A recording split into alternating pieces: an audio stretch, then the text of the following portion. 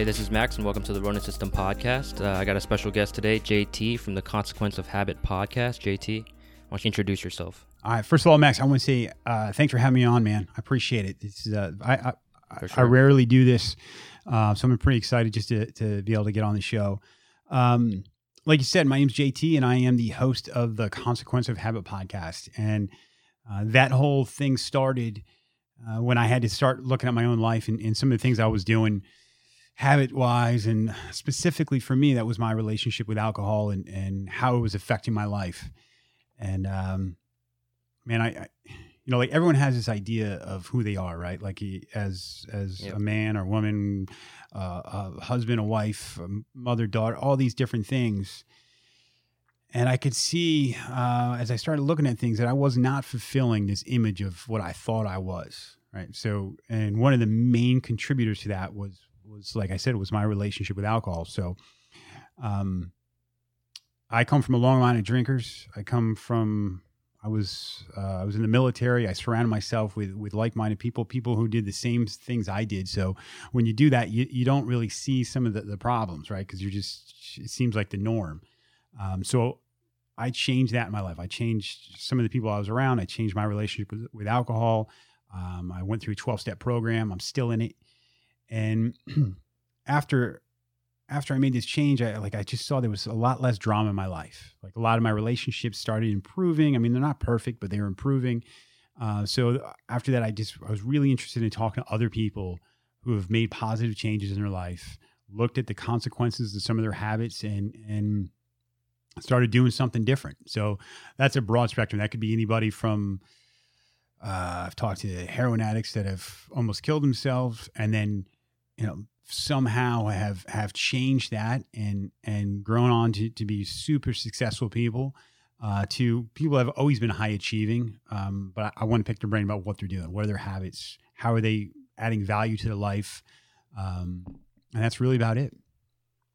Yeah, I love that. And, the title of it, Consequence of Habit, it really resonates with what you're trying to do. It's not just about bad habits, because a lot of people associate the word consequence with, oh, that's a bad thing. But there are good consequences. Like you said, the very successful people, they all have very similar habits where, they get up early, or they have like a strong mindset about, I need to be successful. It's just the consequences for them are good. Yeah, yeah, for sure. And it really resonates with me too, because, I mean, for those of you that have been following the podcast for a while, my podcast, you'll know that I've been battling with very, very big demons, like a lot of mental issues. Mm-hmm.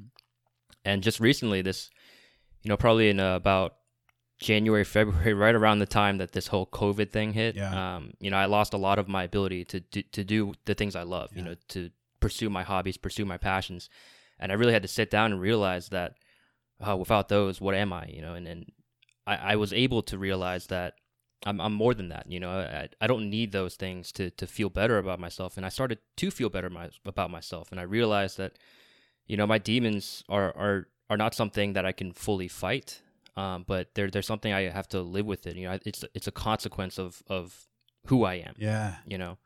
And it's in all honesty, I'm still battling these demons. Not because I want to, but just because I'm trying to get them to work in a way where I can be happy, Yeah. And I'll be honest, this is probably about the happiest I've been in a long, long time. Yeah, that's great, man. Like, and I've talked to other people the same thing, where they have this identity, like they're really wrapped up in whatever their identity is. And I'm still learning it myself, man. Like I have a job, I have all of these other things, but there was still a reason when I still needed to escape every single night. And when I say escape, that was for me was through alcohol, and it wasn't even like it wasn't like you think somebody goes through a 12-step, or there's a lot of us who have a vice, and that may not be alcohol. It may not be drugs. It could be, some people it's a hobby, some people it's work. It's when you're forced to sit in your own head, in your own thoughts, and COVID has been a huge, there's a lot of people that have either picked up some really bad habits, or this has forced them to really look at their life and try and figured out what their identity is. Is it all of these other things, or who am I? What is this whole thing about? So. Yeah, for sure. So, I mean, speaking of that, again, this whole COVID thing, one of the things I love to do is jujitsu. You know, jujitsu, it's a grappling martial art. And there's a lot of people that I talk to where, they're literally addicted to it.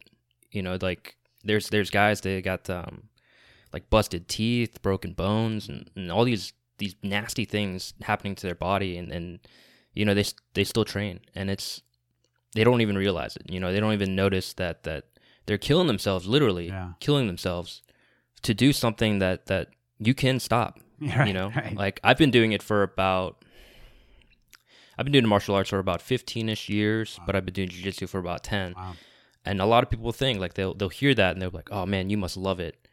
And again, going back to the beginning of this year, I hated it because I thought it was the thing that was dragging me down. I thought it was the thing that was killing me. I felt like I was one of those guys that was just addicted. And like you're saying, it's this addiction. It's just a bad thing. It's something that you wrap yourself around and you almost, it's an escape for people, yes, but you force yourself into that escape when you don't need to. Yeah. Yeah. And so, yeah, with this whole situation, people have been constantly just like saying, "Oh, I gotta get back, and it's like you gotta find something else, Yeah. Like find the real you, Yeah, it's hard, man. It's hard. It's because it's an up and down battle. Like, yeah, I'll have what I think are moments of clarity, and but it's funny, man. I think if the further you go on these journeys, and I'm literally just starting this, but if anything, it's an awareness. It's an awareness like I don't like sitting in my own head. Right? I don't like just sit. I know I'm ADHD. I have a hard time just being left by myself without anything to stimulate me in some way. My brain in some way. I'm constantly. So I'll take something like my phone, man. The amount of us that are addicted to phones, and I am full fledged, man. My name is JT, and I am a phoneaholic. So and it's a constant fight, and you'll get these moments of clarity, like whether it's through after physical activity or meditation or something where you just feel calm, and man, like that is not something. I mean, I'm chasing that, right? I'm chasing just calmness. And you look at the world we're in right now, dude, calmness is the furthest thing. It's like this perfect storm. And you take, I could go on a rant, but you take what's going on in the world and you put that on top of people losing jobs, and they've got nothing to do with, this pandemic, and it's, man, people are really struggling now. So, I mean, I give you props for, there are very few people, Max, that can say at this point that they are some of the happiest they've ever been. Most people are on the flip side of that. So well done. Yeah, for sure. I mean, the thing is, like, I'll be honest, a lot of people don't really know this. Like when I was in high school, that's when it started. I was suicidal. I was depressed, and I didn't talk to anyone about it. I didn't know why. Yeah. Because I really didn't know what was wrong. Had nothing to be depressed about. Yeah. Like my parents, they raised me right. They raised me good. They never really beat me. They did beat me, of course, but it wasn't that bad. Right. I got good grades. I had a lot of friends. It was just a mental state that I was in. And I just want to, thank God I didn't have the bottle. Yeah. I didn't have, like drugs. I didn't have these things to be the escape. Yeah. And good and bad, I found jiu-jitsu. I found weightlifting. I found this fitness that was the escape for me. And I just always had to get back in there. And that was the only time I felt happy. And it'd been that way for, again, 10, 15 years. And I learned to live with it, but I didn't learn to grow from it, and that was the issue. Like I started this podcast maybe about 3 years ago, trying to figure out how I can grow from it, how I can become the best version of myself, right, or at least a better version of myself. That's one of my mantras in life is you don't get good, you only get better. Right. And so, it took a lot, and I can't say like that I've achieved something because I still have so much more to go, but thank you so much for at least saying that I've done good, because that does make me feel better about the journey I've been on. And yeah, I do feel a lot happier because I've realized that.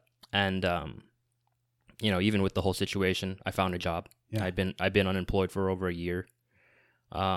Yeah, I'd been unemployed for over a year. I'd been struggling with school because I had decided to pursue my master's from, instead of being stuck in dead end job to dead end job, I needed to pursue something higher. Right. Got a house, got a beautiful, great girlfriend, and really crazy dog. So that's awesome. And so I really can say this is the happiest time of my life, and it's all thanks to, I don't want to say thanks to, but this whole situation, I've been trapped in myself. I have to face myself instead of be like, oh, dude, later, or like it's not that big of a deal. It's just I'm going crazy. There's a reason I feel this way. There's a reason I escape. Yeah. And so it's been this amazing journey for me, and I believe you started your podcast around the beginning of the year as well, right? I did. I did. I had hosted a podcast for another company, like a company called Killcliff. It's a drink company, and but it was a much different format. And without COVID, what I've got going on wouldn't have happened. The whole concept of it. Even trying to figure out in my own head, like what I was trying to do. And it's still a work in progress. It's like you, really happened because I had time, right? You have time on your hands, and yeah, I look at you and you're taking advantage of it. And a lot of people aren't, right? So this is a great time to kind of reflect on your own life and what you're doing. And you mentioned kind of the jiu-jitsu and the martial arts was your thing. And when you couldn't do it, now you're forced to kind of figure out these things. And I was literally listening to something today, and I think it was on Rogan. They used the term, was it like grow through trauma? Something along those lines of actually taking these things. And sometimes it's a situation where it's forced. Like, it's like the Band-Aid's ripped off. Your identity's ripped off from you because of COVID. I talked to another guy who was a Navy SEAL, and he gets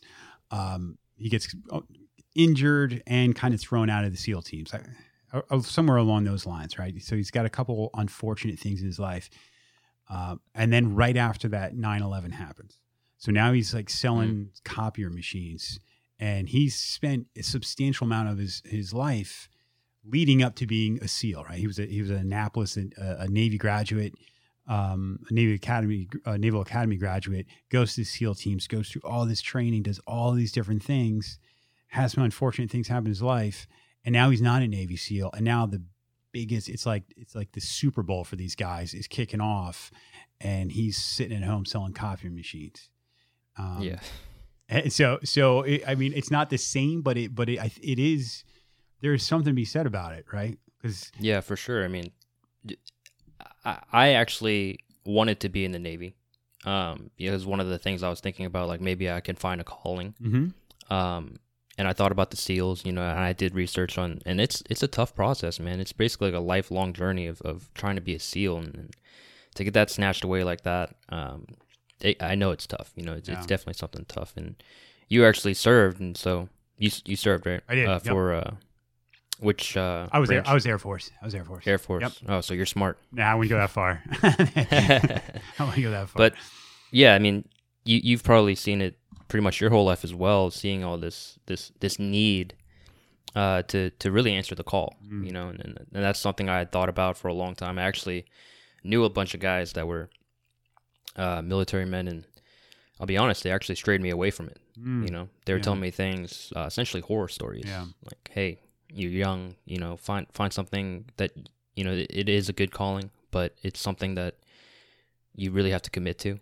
And man, some of the stories they told me, some of the things they'd been through was just, for a teenage kid, it was something I was like, okay, yeah. And let me rethink. Yeah.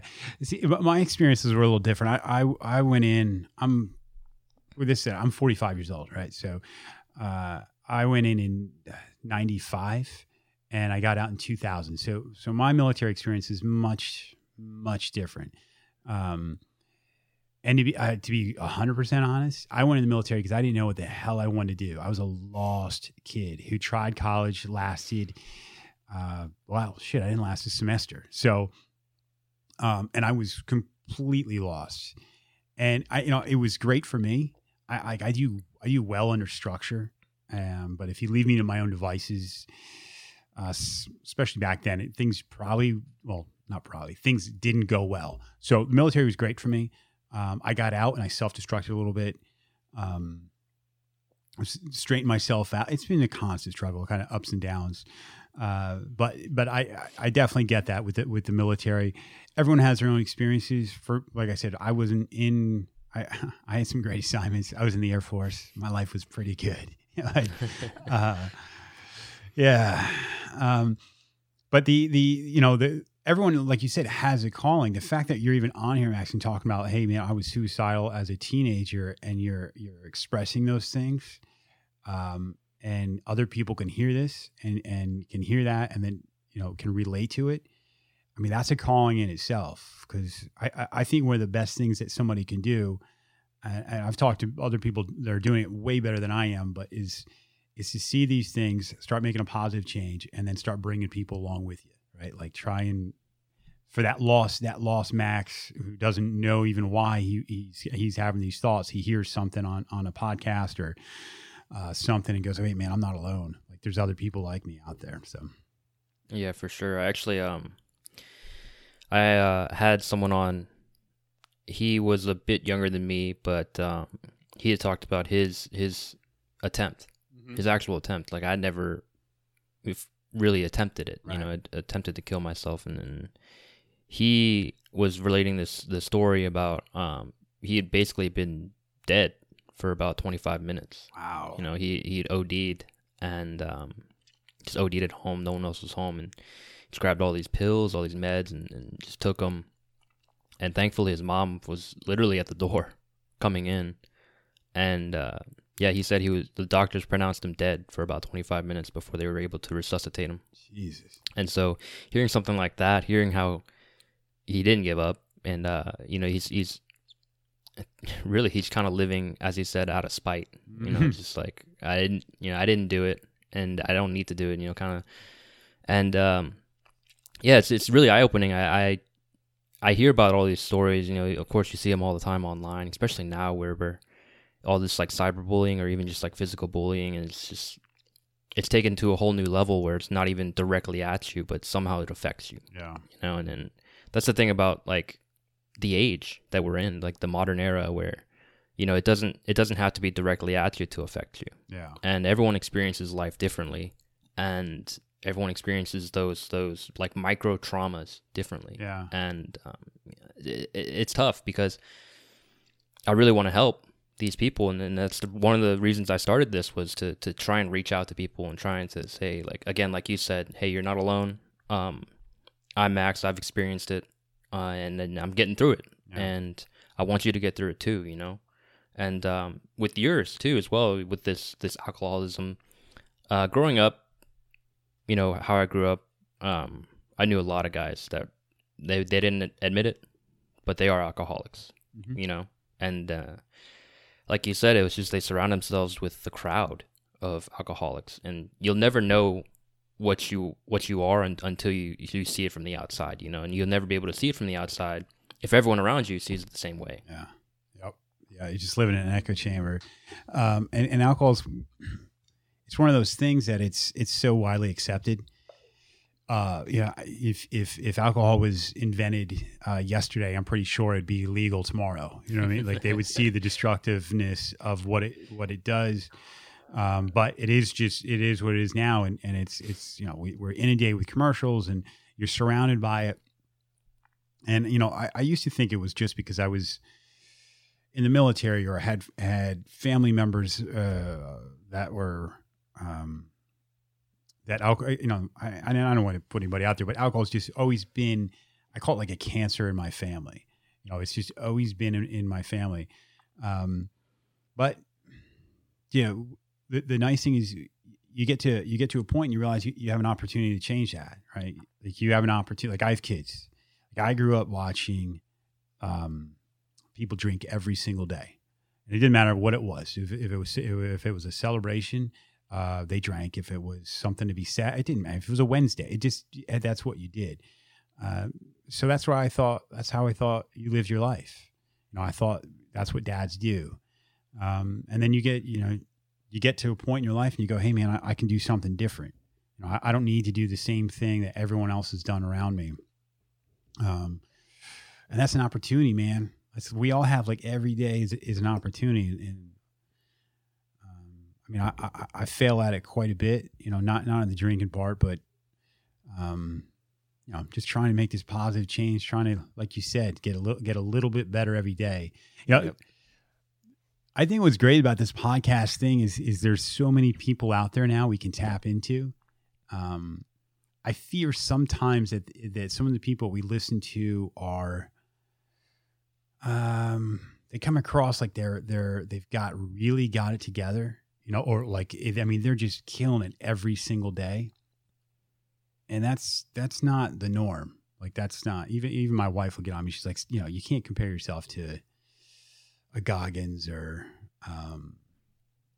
Jocko or any, these guys are like, but I don't even know where I'm going with this. I'm just rattling on, man. Sorry. No, it's all good. It's all good. I mean, I was going to build up on that. It's definitely something I felt in the beginning as well. Like, how can I ever get to that level? How can I ever be that? And one of the things that actually helped me get over that, like get over I got to be this, I got to be that, when I'm doing a podcast, was I actually got a review from someone on, I think Apple Podcasts or something like that. She basically said, like, one of my favorite things about this podcast is that he's not at that level. He's not, like, he's vulnerable, he's not perfect, and he admits it. And, I read that and I was like, hell yeah, I'm not perfect. I don't have it together. And, it's something that helped me continue to just do this and really stray away from trying to make it perfect and trying to make it, like, I got to have really good intro music. I really got to have, guests every single day. And it's just like, I don't need to, this is supposed to be a passion, not a career. It's a passion. And it's something that I get the opportunity to meet cool people and share these experiences, share these thoughts, and really hopefully help others that listen to it and go along the same path, trying to be better and trying to, you said earlier how, you're trying, and that's the biggest thing. You're trying, even if you fail one day, even if you fail every day, you're still trying, and just kicking the habit, of drinking, of alcoholism, that's a major win. That in itself is a major win. Oh man, it's been, the thing about it that really surprised me is, and I've heard other people say the same thing. Like, I thought once I stopped doing this thing, this one thing that's been holding me back my entire life, I could always blame it on that everything was going to be, all of a sudden it was going to be better. The actual not drinking part wasn't all that bad. It's the figuring out why you do all the things that you do, like getting to the bottom of it. And I'm far from there, but, hey, why do I need to escape every night? Why do I feel like I can't have fun without this thing? Like, and really what it comes down to is I'm still trying to figure out who I even am. Like, who are we? Like, when you spend most of your life trying to escape in one way or the other, or you're wrapped around a certain identity, a lot of us don't. It's like someone asked me in a therapy thing, like, do you really even know who you are? I'm like, man, I don't even know if I do. Like, I really don't even know if I do. I know my persona. I know what I can put out to everybody else. I know what I can make most people believe I am. But who I actually am, I don't know. And that's what I'm trying to figure out. For sure. Like, what is that? I think it was Mark Twain who said, two most important days in your life are the day you're born and the day you find out why. And I think that's something that people don't chase after. You know, like, I don't know who I am, you don't know who you are, and I guarantee you majority of people don't. You know, they may have an idea, like you said, they may have an idea of their persona, their character, but they don't know themselves. You know, they can't dig deep and see them true selves, you know. And that's something I think we all struggle with, and I like that quote a lot, because it really does show that, you know, it matters, yes, that you are alive, but it also matters why. You know, it matters what you're doing with this life that you've been given, like this opportunity that's like a fraction of a fraction of a fraction of a possibility. Yeah, yeah. No, you're dead on that. And when you start paying attention to things, I mean, the fact that we're sitting here talking right now is, I mean, the circumstances for that to happen are absolutely mind-boggling. You know what I mean? If you really think about it, and it's very easy to waste our time here. I mean, I do it, you know, I'm constantly, you know, looking, go, man, I just wasted some of this day, or, and I'll talk to other people. And this is the great, to be a host of a podcast, and you have this opportunity to talk to a bunch of other people, and you hear some of these people, and they're just like squeezing the most out of this thing. They're one chance here, and they're really killing it, man. And I need that. That's what I need to hear. And I need these reminders of that. And because it could be a flash, man. It's all over, you know? Yeah. And this whole thing is done. That's a scary thing there. That when you know, you don't know what you haven't achieved until it's too late, you know? And, you know, I talk a lot about wanting to help people. And I talk a lot about this, just kind of like an anecdote of myself, like a ramble, a self-brag, if you will. But I talk a lot about, you know, I don't know if I've achieved anything, if you know, if I've made a difference. But what you said actually reminded me of this one time. This guy actually came up to me during class, jiu-jitsu class, and pulled me aside and said, "Hey, Max, I'm not sure if you remember me, but when I first signed up, I was nervous, I was scared, I didn't know if I was going to stick around, but you got me aside, you helped me out, and you really you motivated me to keep going, you inspired me." And I was like, I felt bad, because I was like, yeah, it's awesome, man, it's good that you're still training, it's good that it's been like maybe a year or two, and in my head I was just like, shit, what is this guy's name? Yeah, you have no idea. Yeah, and I felt bad, but I also felt good. It was a very bittersweet moment knowing that I did help somebody. I helped this guy, you know, continue to do something that he now loves, you know, continue to do something that has made his life better. And, you know, it's just one of those like kind of small kindness things every single day where you don't realize you're making a difference when you really are. And it was kind of like a bittersweet moment where I had the realization I am making a difference, but I also had the realization that I don't see when I'm making a difference, and I can't capitalize on it, I guess, you know? Yeah. I hate to flip the script on you, man, and ask you, if you don't mind if I ask you a couple questions too. Yeah, go ahead. So do you think jiu-jitsu is what helps save you when you're in those, or I should say maybe martial arts in general, not just jiu-jitsu, but from some of the places, the dark places you were? I think so. Yeah. I think so. So when I first started, I did it. So I have an older brother, and when I was in middle school, he was in high school. He was a wrestler, damn good wrestler, and you know, I never admitted it, and I guess I'm admitting it now. But when I was younger, you know, I did kind of idolize him. You know, I looked up to him a lot, and I never really thought about it. And you know, I joined wrestling just like him. I didn't do as good, nearly as good. I was actually terrible at wrestling. And around that time, coincidentally, was when I started having these feelings, these thoughts. And I found jiu-jitsu after that, you know, maybe a year or two after, and I was like, oh, this is so much better. I'm much better at this. You know, I feel more comfortable with this, and I kept training. You know, I was in that sort of addicted phase. You know, I would go like 2-3 times a day, like 3 times during the summer per day, you know, before school, after school. I would just always do it, and I would be lifting as well. And lifting was one of these things that really made me feel good. You know, it's like I don't know if you've seen the Arnold Schwarzenegger documentary. Oh yeah, Pumping Iron. Pumping Iron. Oh, yeah, yeah. the part where he says like it's like it feels like he's coming. Yeah. Yeah, that was me. You know, I didn't actually do it, obviously, Right, but right. it felt like it, and that was my escape. That was my drug. You know, I felt amazing when I lifted, when I trained, and it continued like that. And at some point, like I was saying, it was this weird shift of where it made me feel good to it made me feel bad. You know, it felt like a weight. It felt like, again, that drug, that addiction, where I have to do it. I have to go. Like I have to train.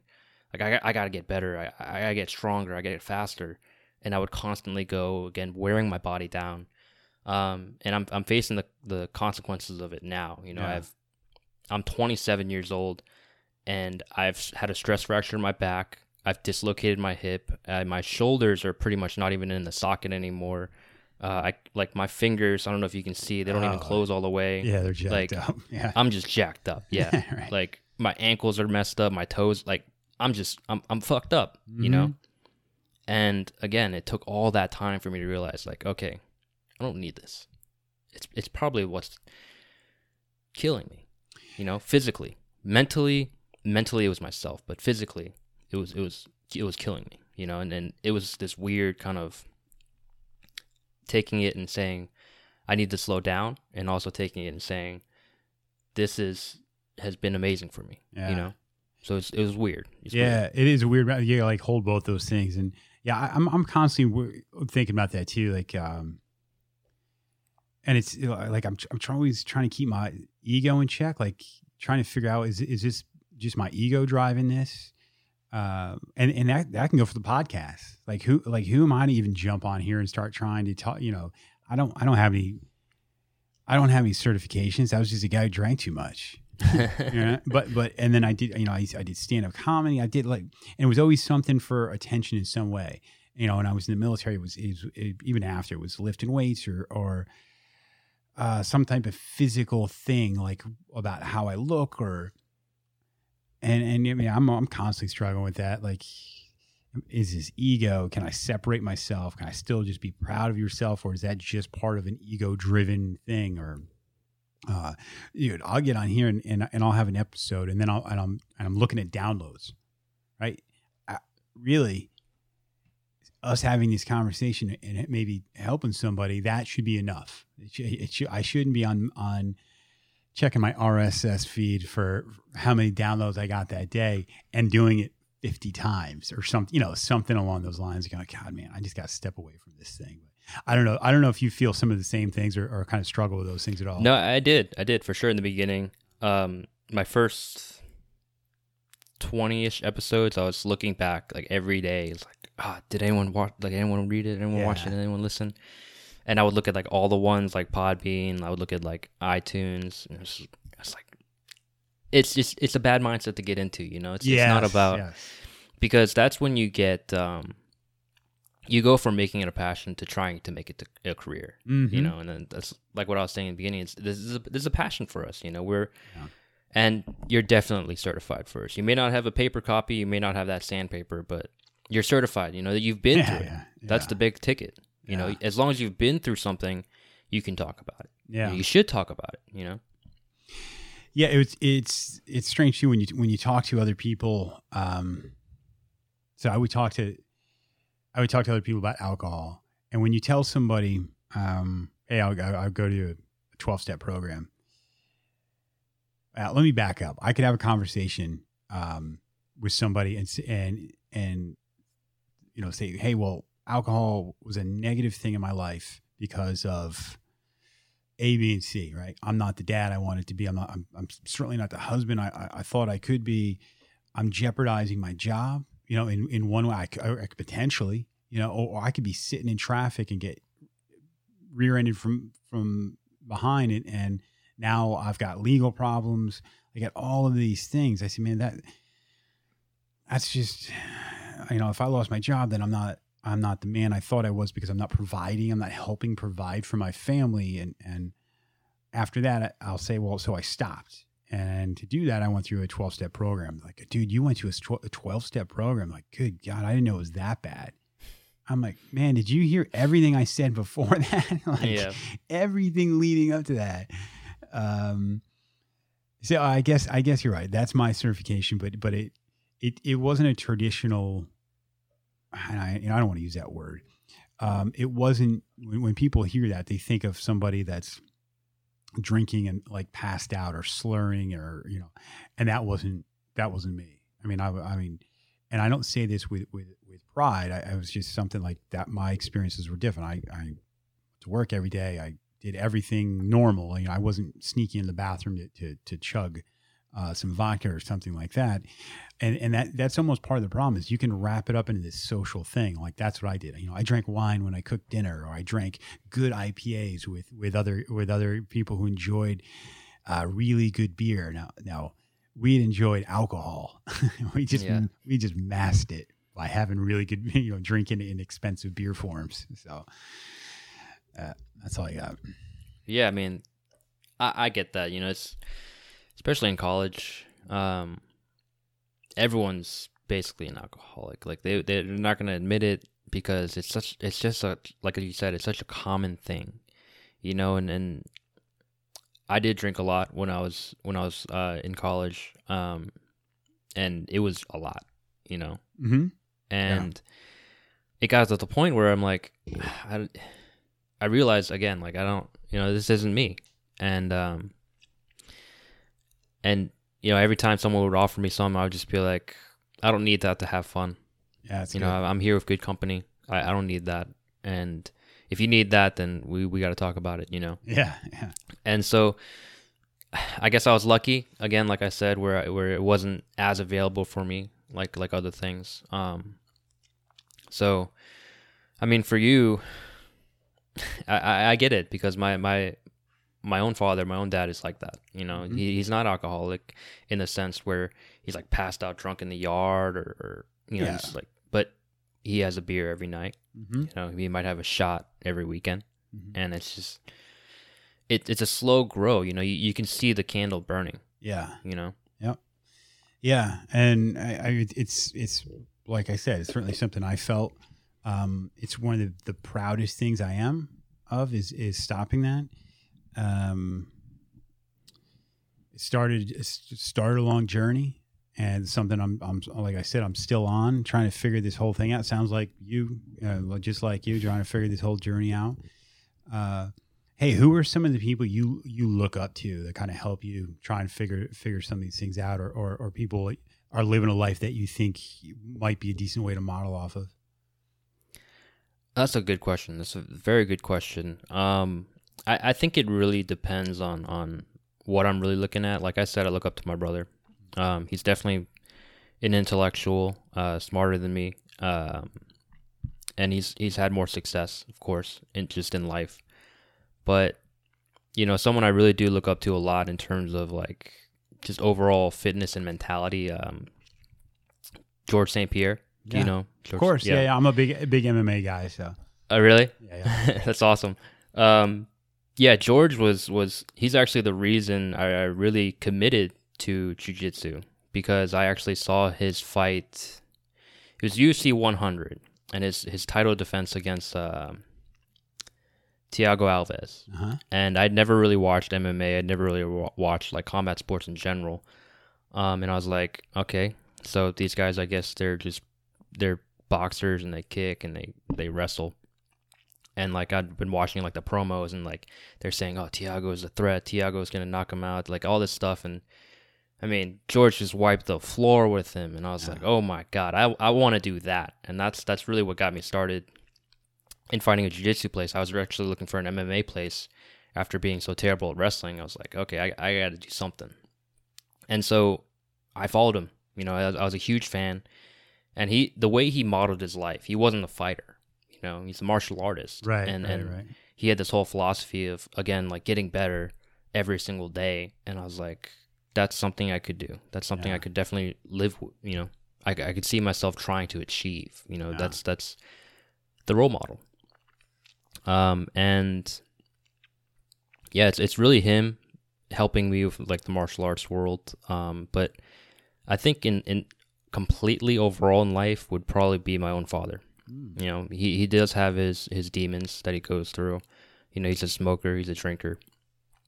Um, I can honestly say there were times where I hated him, but looking back, I realized, you know, he was trying to do right, and he does make mistakes. He still makes mistakes, but he learns from them. You know, he grows from it, and that's something I admire a lot, especially hearing about what he had been through throughout his entire life. You know, he's immigrant from Vietnam.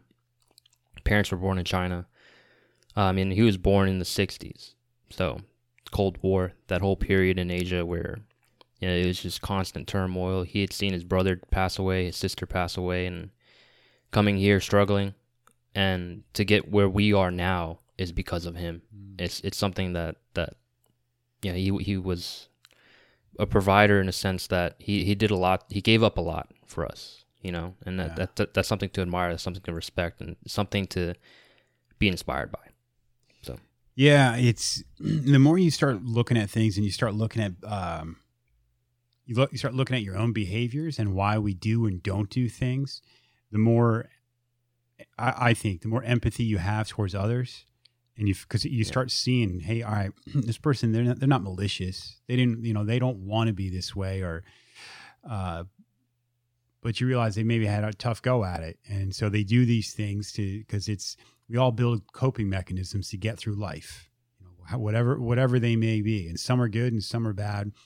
Some of us, like myself, it takes longer in life to start figuring out that some of them aren't serving you, and you need to make these positive changes. Like you said, that there's consequences to habits, and sometimes those are really good consequences if you've got some good habits and they're bringing value to your life. But yeah, I don't always think clear this way, but there's a lot of times I can see somebody even acting out or acting in a certain way, and you almost can feel sorry for them. You know what I mean? Yeah. You can. You know, I talk about, I went on a little PSA on a podcast, and it was more about just the current events and what's going on in the world. And it wasn't picking a political side because that is the last thing I want to do. But, you know, we talk about like free will and what you may think you have and don't have in free will. And, you know, if you start really looking into it, you start realizing that a lot of our actions are not predetermined, but you're just trying to cope and you're trying to get through life. And then you add in social media, right? And they're sending you these messages all the time. And it doesn't have to be social media. That could be mainstream media. And, man, we can be super complicated, but good God, we can be simple creatures, right? Like it doesn't take that much. I don't know. I haven't watched it yet. I'm getting ready to watch that Netflix documentary about the social media. I don't know if you saw that. Yeah, I saw it. It's on our watch list. I haven't gotten the chance to actually like watch it. But yeah, I totally get what you're talking about the whole social media thing, especially being a millennial. You know, it's something that we all do, and even you know, encroaching on your generation and obviously the generation after us. It's such a virus. You know, it's because like you were saying, like I was saying, how we listen to those podcasts, or we see other people, we see all these things where it's like, oh, we need to be that, or we need to be this, or like we need to do this or that, and we don't. You know, it's something that we're not and we don't need to be. And it's like you see on social media, especially in like the fitness world for men, these guys are just ripped, you know, and they're huge dudes. They make a lot of money. They drive nice cars, and it's like a lot of people are in this mindset where like that's the goal in life, but it's really not. You know, life is relative, and it's about how you see it as well. It's like you can see that and you can be happy for them, you can admire them, but for yourself to be that way, it's not necessary, you know. Yeah. And I think that's something we all got to learn, and something we all got to continue to challenge is being ourselves. Like you said, that free will. And we would imagine ourselves of having free will, especially in the land of the free, quote unquote. Don't want to get political, like you said, but yeah, you know, it's just we're not free. We're trapped in this idea of being an idea, you know? Mm-hmm. Yeah. Do you know about Stoicism, or have you ever followed Stoicism at all? I've heard of it. If you want to give me a refresher. It's just this ancient Greek philosophy, and it goes back.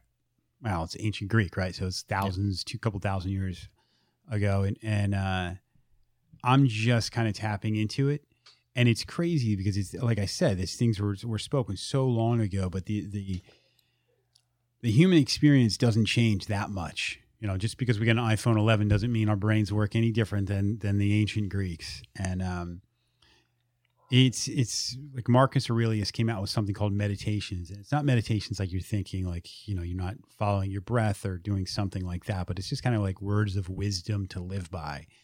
And it will blow your mind to read it now. I encourage anyone to check it out or just watch a YouTube video on it.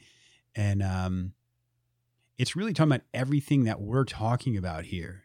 I mean, it's separation from ego, realizing that you are not Max the bodybuilder, Max, you know, the Abu Dhabi jiu-jitsu champion. You know, like you're not these things. You're Max, the human being who's you know, got feelings and you know, at the end of the night when you're just sitting there alone in your own head, that's where you want to be happy. That's where you want to feel good. And this is just, they really give direction on how to do that. And a lot of it's about what's in your control, what's in your control and what's not in your control. So I know for me, it's really not that many things that I'm in control of. I've got a very small thing. And those are the things I try and worry about. I don't always do it. You know, you in the political politics and say, you know, whatever side you're on, I mean, all you can do is vote, right? One way or the other. What happens after that, it's not in your control. So when you start looking at life that way, I think you worry a lot less, right? Yeah. Sometimes we're just along for the ride, and it's acceptance. Like you had to accept, I can't do jujitsu. Yeah. I can't do this one thing. Mm-hmm. Yeah, I like that. How old are your kids, by the way? Just out of curiosity. I've got one in her early 20s, and I got a 15-year-old, and I have a 12-year-old. Pretty wide range. Yeah. I was gonna ask, you know, like how they're doing, especially in these times. You know, like mentally, especially. Like that's probably the biggest thing that I see a lot of, you know, pains and struggles with is mentality, and especially. You know, it's getting to be changed now, but you know, back in my day, I say it like I'm old, but back in my generation, you know, there's a lot of stigma against, you know, expressing your feelings, expressing your thoughts to your parents. Like to this day, my parents know very little about what I mentally struggled through, you know, and it's kind of like hardwired. Like I want to tell them, but it's hardwired into me. Like, this isn't something they'd understand, or this isn't something that they could relate to. So I was wondering if you had been able to at least break that mold for your kids. I like to think so. I certainly like to think so. I mean, you know, I've talked to a lot of, yes, I really try and make sure that my kids know that you're not being tough by not expressing things. Right. Like, you know, I've said this about, you know, I can relate it to alcohol. Like, people will think they're weak if they try and seek help. Like, man, I'm not doing that. Like I'm above that. No. See, a real tough person looks at their challenges and actually does something about them. Right. Like, so if you're feeling something, it's not a weakness. You know, it's not a weakness. It's again, the human experience. And, I mean, we're all here to help each other, and parents are certainly there to help their kids. So if they've got something going on, then, you know, that's what you're there for. So yeah, I certainly try and make it as much of an open conversation as possible. I don't hide my own struggles. Just like you said, I think vulnerability is so important right now, and because it's like this lifeline to other people that know that it's okay. And they can share their own experiences, and we can actually have like this conversation about things. And trying to help each other along the way. So that's a long answer to, I could have just said yes, but yeah, yes, I do. I like to talk about these things. Yeah. Yeah, the vulnerability thing, like, you have any sons? I do. How many sons? Just one. Just one?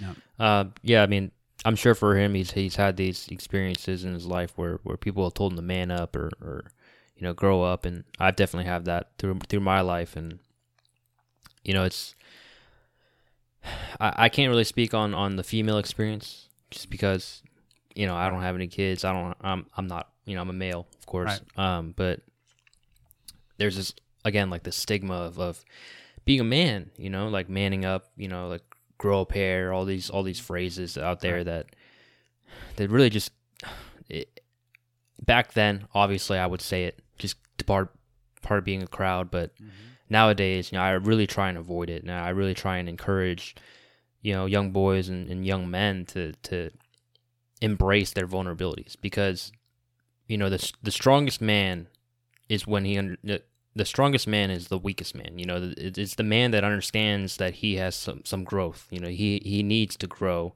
and that he is vulnerable. That, because that's how you grow in life. If you're not challenged, then you're not going to be able to really become who you're meant to be. And does he do any sports? He does. Yeah, man. He's big into rock climbing, and that's a big thing in our family. So we do a lot of that, and we like being outside. So there's a lot of mountain biking, but yes, yeah, I agree with everything you said, and I think it's a really important message. I've talked to military guys. I had a fireman on that was he was suicidal because he was dealing with PTSD, but he was afraid.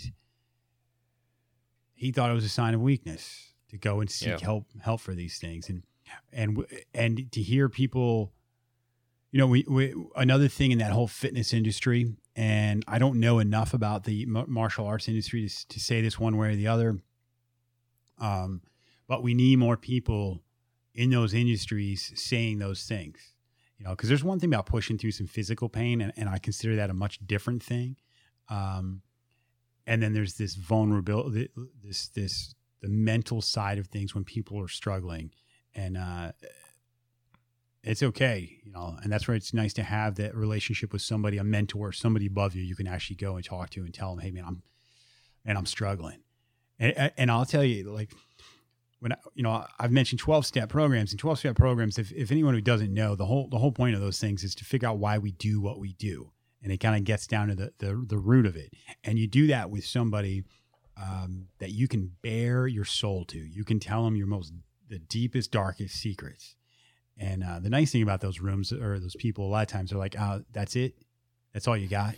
Like, because they've seen it. So again, it's nice to have these conversations because, man, a lot of us feel like we're living this kind of secret world, right? You've got this thing that everyone sees, and then you have this kind of like persona or this other side of you that might be struggling. And dude, to release that and just get that out in the world, that's fucking liberating, man. It's good. I mean, I'm glad you brought up the whole be a man thing in the MMA world, especially the martial arts world is a little different, but the MMA world specifically, like, right, everyone's a tough guy. No one wants to admit that they have struggles or like they feel insecure or weak. But do you know Darren Till? Yep. Yeah, Darren Till actually had this interview where he was talking about specifically that, where, his whole persona was basically being this tough guy, this tough Brit. And he suffered two finish losses against Tyron Woodley and Jorge Masvidal.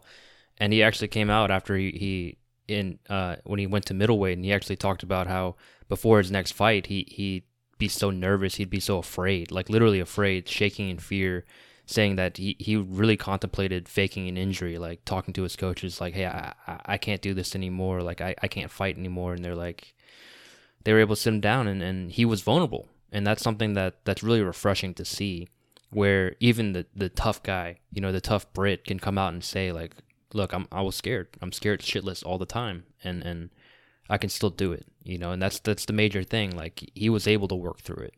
And I'm sorry to cut you off. Yeah, it's just something that I think we all need to realize is that vulnerability is our biggest strength. Two things. GSP. There's an article today, and he said, anyone who follows that world knows that the dream fight is to get GSP to fight Khabib, and he goes, I'm scared. I'm scared to fight Khabib. He goes, I'm scared before every one of my fights, but I'm scared to fight Khabib. I'll fight Khabib, but I'd be lying if I said I wasn't scared before it. And I'm like, yes, I like that. I like that. Crap. What was the other thing? Yeah, he does say that a lot, though. He's mentioned a lot of times that he's afraid of before he fights. Did you see him on the Joe Rogan podcast? Sorry to cut you off, but no, you did. I was having a brain fart anyway. I don't think I did. So he had actually talked. I believe it was with Joe, but he had talked about how one of his newer preparations for fights. I think he started around doing it around the second Josh Koschecker fight, something like that, where he would just drive around the day before and like just point random people out in the street. It's like, they don't care if I lose. Like, they don't care if I get my ass kicked. And it's like that was the thing that helped him get through his fears, you know. But yeah, it's again, that's one of the reasons why he's my role model, is because he expresses these things. Even though he's a total badass, even though he's like one of the most dominant champions of all time, he expresses the fact that he is afraid, that he is vulnerable, and that, you know, it's more of a mental challenge, you know? Yeah. When I first started realizing that I was having some issues, I never really, I experienced anxiety in my life, but I didn't truly know what it was. And I was at work, and I was in a position where I spent a lot of times in front of people talking to large groups. And I was standing in the back of the room, and a friend of mine was up front, and he was doing his spiel, and it was my turn. He said, "Hey, do you have something to say?" And my ego was telling me, "Man, I'm about to drop some knowledge on all these people in the room, right?" So I'm walking from the back of the room up front, and I'm starting to talk, like my voice changed. And I could feel my chest felt like it was going to explode.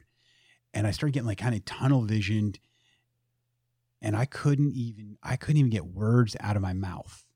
I kept like clearing my throat, and it was just to buy time, right? Because I didn't know really what was going on. And I come to find out, I had a full blown like panic attack in front of an entire room of people. And, it really messed me up, man. And I always compared it to like a pressure cooker. Like over time, things start building up, and this was just a way it was kind of like releasing a little bit. But every time I had to go up in front of people, I started having like this performance anxiety of like, hey, this is going to happen again, because it did. Yeah, it could be something simple. It's like, stand up and tell us your name, and I would be in front of a bunch of people. I'd go stand up and I'd get it out, but man, I was struggling, because it's going from person to person. It's like one of those stupid things where you got to like stand up and introduce yourself. Yeah. And man, by the time it got to me, I was just sweaty as could be. And I was talking to a guy, and it was on the podcast, and he deals with anxiety, and he says, and he's a public speaker. He goes, I stand up and I go, I just want you to all know I'm having a full blown anxiety attack right now. And it's like all of a sudden it's gone, like, because it's out there, you know, it's not bottled up inside. You're not hiding this thing anymore.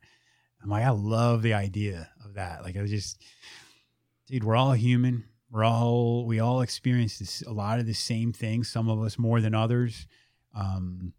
And I always joke around like Will Ferrell in that movie where he's like, I don't know what to do with my hands, because he's in front of people.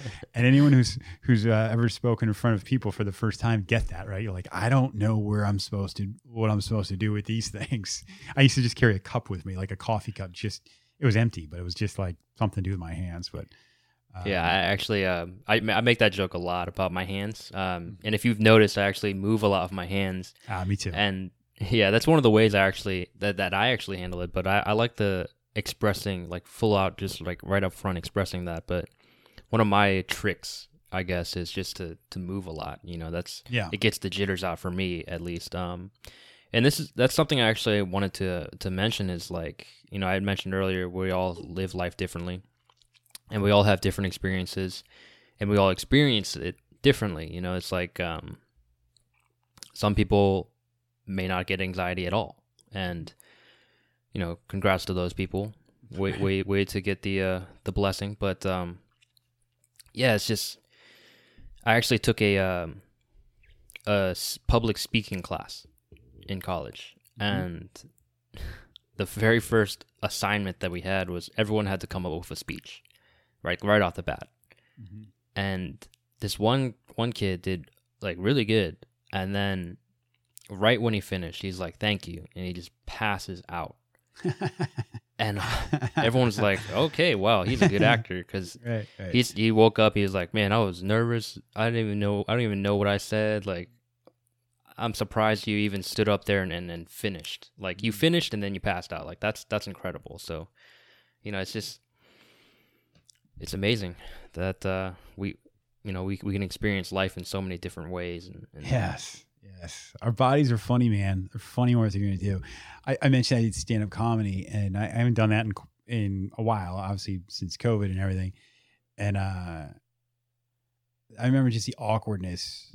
Like, so stand-up comedy is funny because that wasn't a joke, but you can say the same joke in one place in a certain crowd, and it just murders, right? Like everyone loves it. And then it could be a completely different crowd, and it does nothing.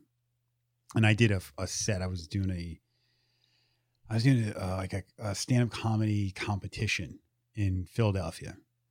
And when I say I bombed, I mean bombed as bad as you could possibly bomb. And at this point, I started my journey, so it wasn't that bad, but I was more just aware of my body's reactions to the silence between jokes. And almost relishing in it, like, dude, I'm losing my mind right now, but being okay with it at the same time, man. It's like it's all we have left. I mean, unless you're like fighting somebody, and that's what that whole fight or flight is for, right? It's for like you're in physical combat or you're running from somebody, and now we have our bodies just adapted because it doesn't even know where the threats are. And now it just throws in that fight or flight, and it could be for absolutely anything. And I really do think that's part of because we live a much different life. You know, we're caught up in everything, and like I said, social media, the news, everything's going on. Everything's our problem. But that's a soapbox I can get on for a while. Yeah, one of the things I actually thought of when you were talking about the stand up and flight or fight is there's actually I wouldn't say a condition, but there's a response that happens when something traumatic happens to us, or like we're put in danger. We laugh. You know, some people laugh. Yep, and that's it's strange because, like you said, the body is weird where you're literally you could die and then you just start laughing. You know, it's funny. Like people, that's like one of the things about because I took some courses on, you know, like lifeguarding, and one of the telltale signs of someone drowning in a public pool is if they look like they're struggling and they're laughing, because that's like an immediate response, like I'm gonna die. Like, so right. You know, it's just one of those crazy things. Like the body is just really stupid sometimes. It is. You'll see it, man. I've seen people in really. You've probably seen it. People fighting where they completely freeze up, and they could be the baddest whamma jamma in the dojo, but when it comes down to the time where it's a true competition, we freeze up, man. And you know, like to be able to react under stress that's another thing. Some people have it, and some people don't. And you know, you can inoculate yourself to stressful situations as much as possible, but you got to be there mentally, man, because it's. I mean, I remember I got into a fight when I was like 12 years old. I got my ass kicked by some kid who was like smaller than me, weaker than me, just because I was scared and froze up. You know what I mean? Like Yeah. it just happens, man. Yeah, like the missing third of flight or fight is freeze. A lot of people don't realize that, but you know, when you freeze, you can't do anything about it. You know, it's like you see all these things, like especially in the news or like again on social media. There's like a lot of those like clips of like fights or dangerous situations where people just kind of stand there. Yep. And you have all these comments or people saying like, "Oh, they should be moving." Like I would be moving. It's like you don't know. Yeah. You have no You idea. don't know. Like I taught self defense, obviously, you know, through martial arts, and one of the biggest questions I get asked, aside from like what's the best martial art for self defense, one of the biggest questions I get asked is like, you know, like what would I do? And I don't know. That's my number one response. I've been in fights. I've been in situations. I don't know. Like I could tell you what I have done. I could tell you what I could do, but I can't tell you what I would do. You know, because I just don't know. Like every situation is different. Like one time I was in. I used to be friends with some pretty nasty people, and there was a situation where I actually had a gun to my face, and my reaction was to talk the guy down, and thankfully I was able to. But could I replicate that? Could I do it again? Could I, if someone were to point a gun at me again, could I talk him down again? I don't know. Like It was just the heat of the moment. I reacted as fast as I could, as well as I could. You know, it's hard to say. You know, it's just so weird. It's important, man. It's really important because we are judged now. Everyone's a keyboard warrior, and like you said, they can watch these video clips on one side or the other. You know, if you just took like a law enforcement thing, and I don't care what side of this you are on, and you go, well, why did they do that? Or why didn't they do that? And until we're in those fight or flight moments, a lot of people have no idea. They just don't know how your body reacts. When you go into that like lizard brain and you are a very basic thing at that point. I always tell people, like, you know, when we talk about that fight or flight effect, you ask them if they've ever been pulled over, or I should say this, the first time they've been pulled over, and you ask somebody to take out their driver's license from their wallet, and this could be a big bad dude, and you watch somebody's hands shake, and you go, oh yeah, that's adrenaline. Yeah. These are simple, basic things. And now when you up to, you know, you bring that to a much higher level, you have no idea how your body's going to react. And unfortunately, unless you've been highly trained in one way or the other, you don't know what your physical reaction is going to be. And again, I don't want that to come across as on being one side or the other. I'm just going to say the human effect, stress on a human being is a tricky thing, and it's unless you've been there, it's tough to really understand it.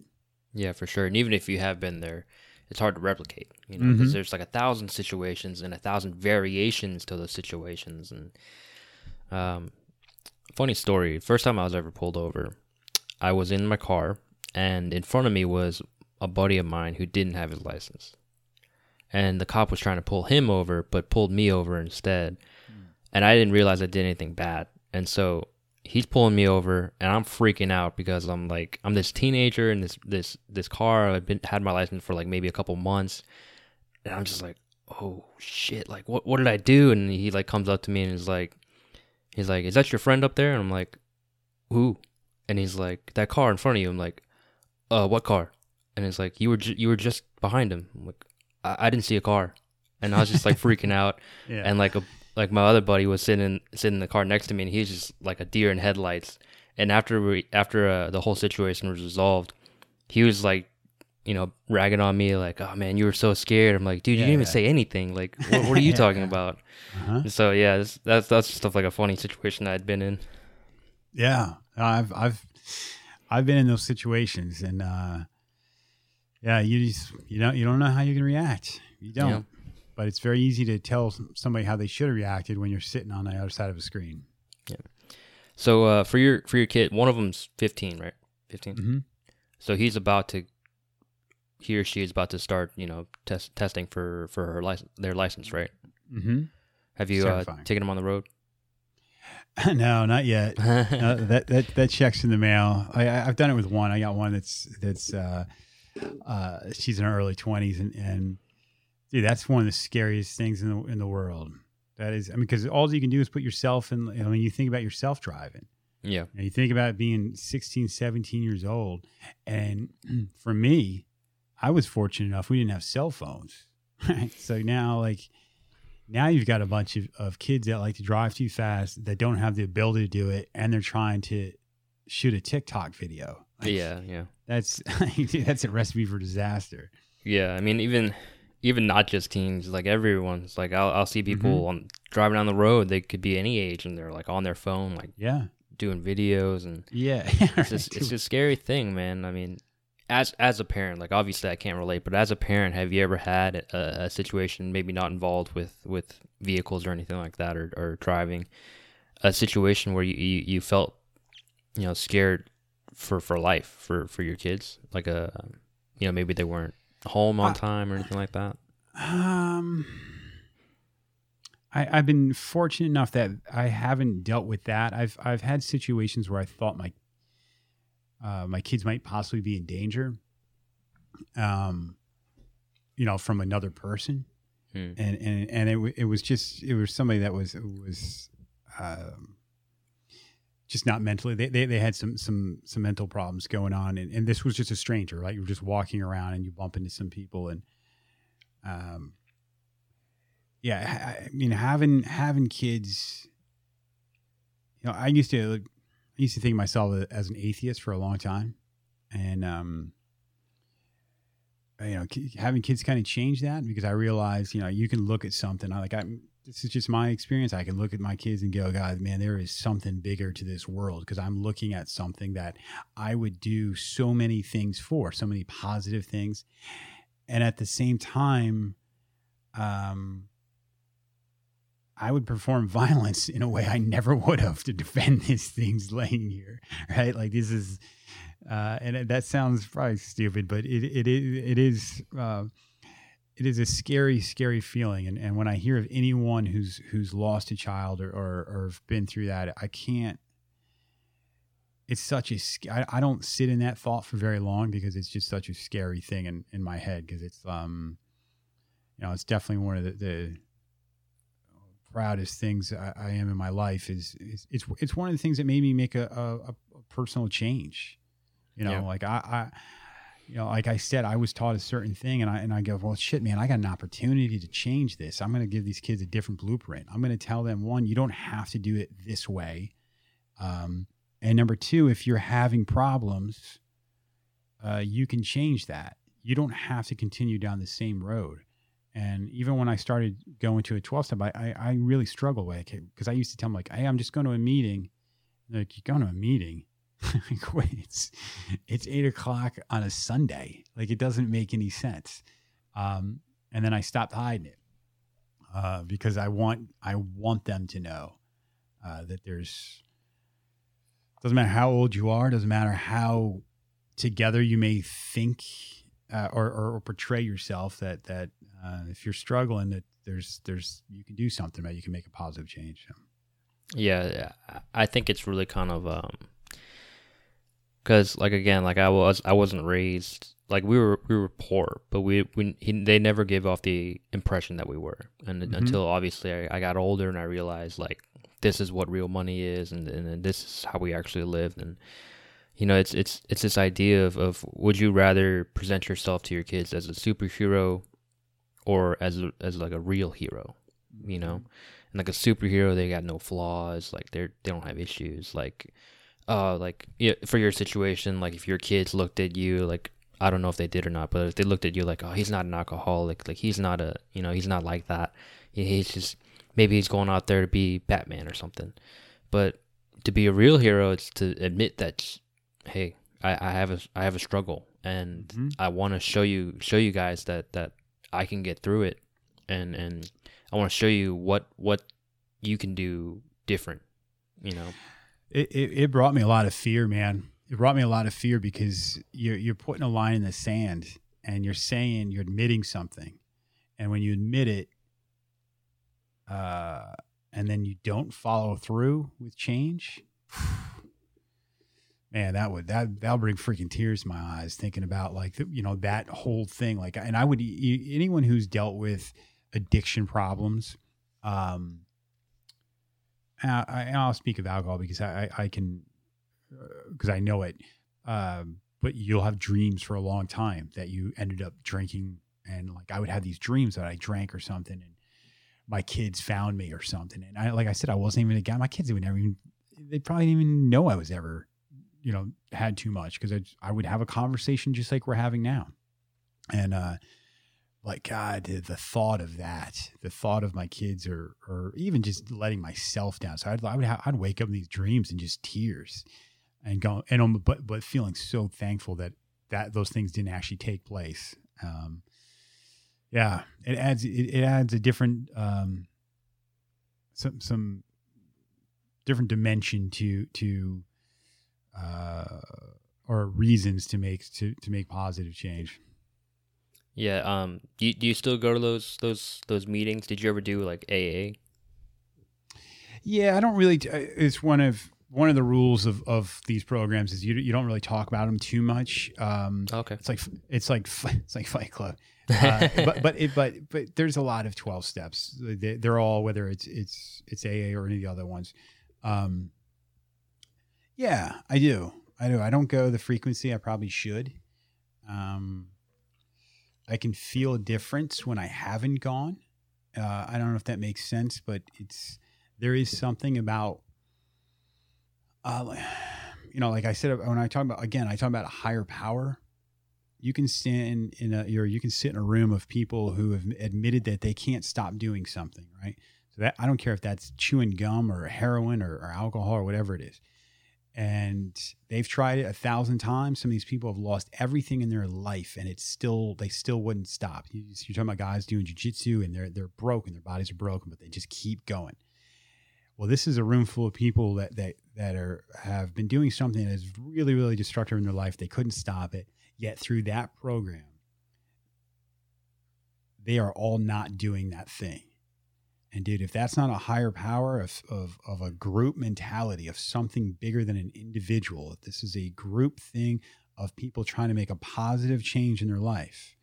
And what I do like about those types of places is that it could be the homeless guy from down the street, or it could be the scientist, doctor, lawyer. They're all in the same place. And that was actually one of the things that drove me away at first, because you can go into one of these rooms and you can hear somebody's story and you go, God, man, that guy's way worse than me. Like, I'm not him. I'm way better than him. But at the end of the day, when you look for those differences in each other, you're always going to find them. If you try and look for the similarities, and that similarity is that guy doesn't want to drink anymore. I don't want to drink anymore. And let's try and figure that out together. And let's share our stories and our fears and our accomplishments. And as a whole, as a group, we're going to grow and hopefully be better. Yeah, I like that, how you related that feeling of thinking like your experience isn't as bad as theirs, or what you're going through isn't as intense. And I can relate to that a lot. It's, again, like I said, like life is relative, and one of the biggest challenges I faced throughout that whole period of depression and bad thoughts was I would see other people's stories. I would hear other people's experiences. And it's like, I came from a good family, a good upbringing. I had friends. I still have friends. I'm relatively successful. And it's like, why should I feel this way? What's wrong with me for me to have a good life relatively, and look at these people with bad lives, and then they're still here, Yeah. And it took me a long time to realize that, again, life is relative. Like, different experiences experienced differently. It's just, we got to get out of that mentality of seeing something and being like, I'm not that bad. so I don't need to feel that bad, you know? Yeah. Because you're feeling it regardless. Whether you push it down and hide it, you're still feeling it. Exactly. And trauma is all relative, man. What you know, they're seeing a lot with soldiers now. It's these guys can come back and they've been involved in some horrific things, and some of them are okay, and some of them haven't seen as much bad stuff yet. They're dealing with some severe PTSD. That doesn't make them weaker. Mm-hmm. That's, again, it's a human response. Like, you know, if I'm pale skin and well, it doesn't matter what color my hair is. If I got pale skin and I never go out in the sun, I go out in the sun for 5 minutes, I can get sunburned. You know, somebody else could be out there for 5 hours and it's fine. It's not because that guy's tougher.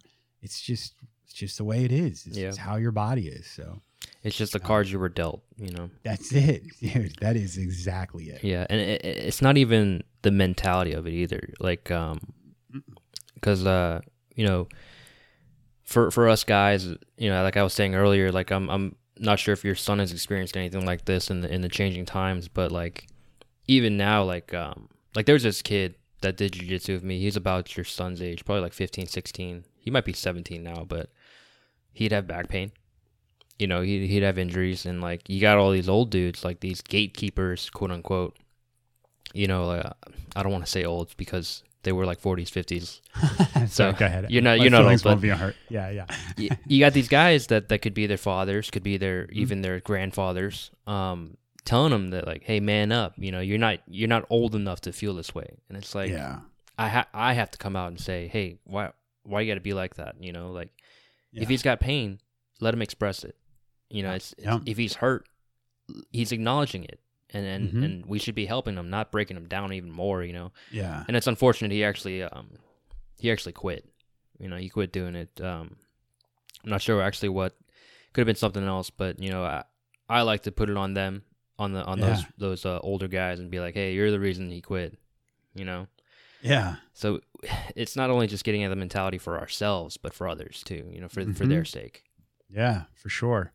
It's funny because I used to, people would complain their back hurt, and I'm like, oh God, here we go. This guy and his back. He's always complaining about his back. And then I jacked my back up. Since then I've had 2 back surgeries, and so when I hear somebody like, oh, my back hurts, I'm like, stop what you're doing, sit down, relax. Like, I have nothing but empathy for somebody with a sore back. I'm like, dude, is there pain going down your leg? Like, I start going through all the symptoms.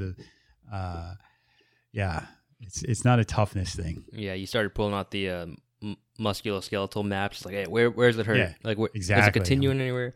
That's right. Right. It's just, even myself, you know, I had the same thing where it's like, this guy's talking shit again. You know, he's talking about his ass. You know, he's saying he's hurt. Probably isn't. He's faking. And then I myself experience it. And I'm like, all right, I know what you're talking about. Like, I get what you're trying to say. You know. So yeah, it's, and I got a really quick funny story about that. I was going to this school in the military. Like I said, I was Air Force for the most part. I had it pretty good, and there are some bad dudes in the military. There's some groups in the military, like pararescue, combat control guys. These are the baddest dudes out there. Like, they are legit. And I wasn't one of those, but I was going through a class, right? And it was some really tough guys teaching this class. It was some Army SF guys.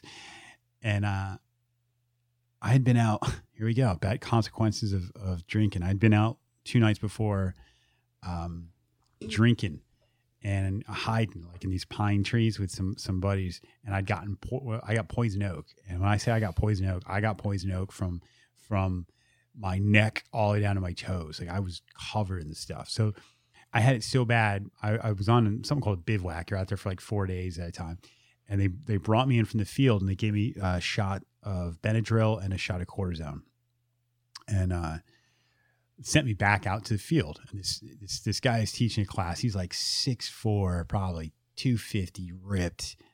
He's got a gold tooth. He was just a mean looking dude. And I'm falling asleep because I got this shots of this stuff in me, and it's making me really tired. And he sees me falling asleep, and he calls me out in front of everybody. And he tears into me. And then he puts he has me put my hands out in front of me, straight out in front of me. He lays a M16 across my, like near my wrist, right? So I'm holding the weight up, and he says, "You're gonna hold this until I tell you to stop." And then as I'm holding it, he goes, "Why were you falling asleep?" I said, "Well, I got poison oak really bad, and they gave me a shot of something for it." He goes, "What'd they give you?" I said, "Cortisone and Benadryl." He goes, "Oh man!" He snatched the gun out of my hands. He goes, "I had that shit like 2 months ago." Because I couldn't keep my eyes open, and he sent me back. He goes, "Just do your best." Yeah. So it was there you go. The guy knew exactly what it was actually like, and it completely changed everything. Yeah, I mean the thing is, like with Benadryl especially, it's just like, especially a shot of it, it's you're out, you're done, Yeah. you're done for the day, it's Yeah. just, that's tough. Yeah. But at least I would have expected that story to take a different turn, honestly, with the Yeah, me too. I thought it was also. But no, I mean that's awesome. You served 5 years, right? Yeah. Were you ever deployed? I mean, I was. So this is pre 9/11. So I spent time over in Saudi Arabia and Kuwait. I was over in Turkey for a little over a year, but so we really just called them either TDYs. It wasn't like a deployment, like guys go on deployment now. It was a little bit different, but yeah, I spent time in the desert. If that counts, I slept in some tents. I think that counts. Yeah, it's good enough then. I have never been in the desert, so you've done more than me, in all honesty. It was some of the best times of my life, though. Yeah. Oh, You ever thought of going back, or I mean, obviously Nope. not now, but back then? Yeah, so I got out in 2000. I was living out in California, and 9/11 happened, and I was putting in I was putting in those like big metal security doors, like you'll see in some not very nice neighborhoods.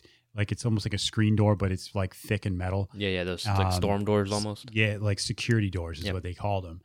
And I was a contractor doing that for Home Depot. So I would load up doors and then go into like the ghettos of Sacramento and put in these storm doors. And then 9/11 happens.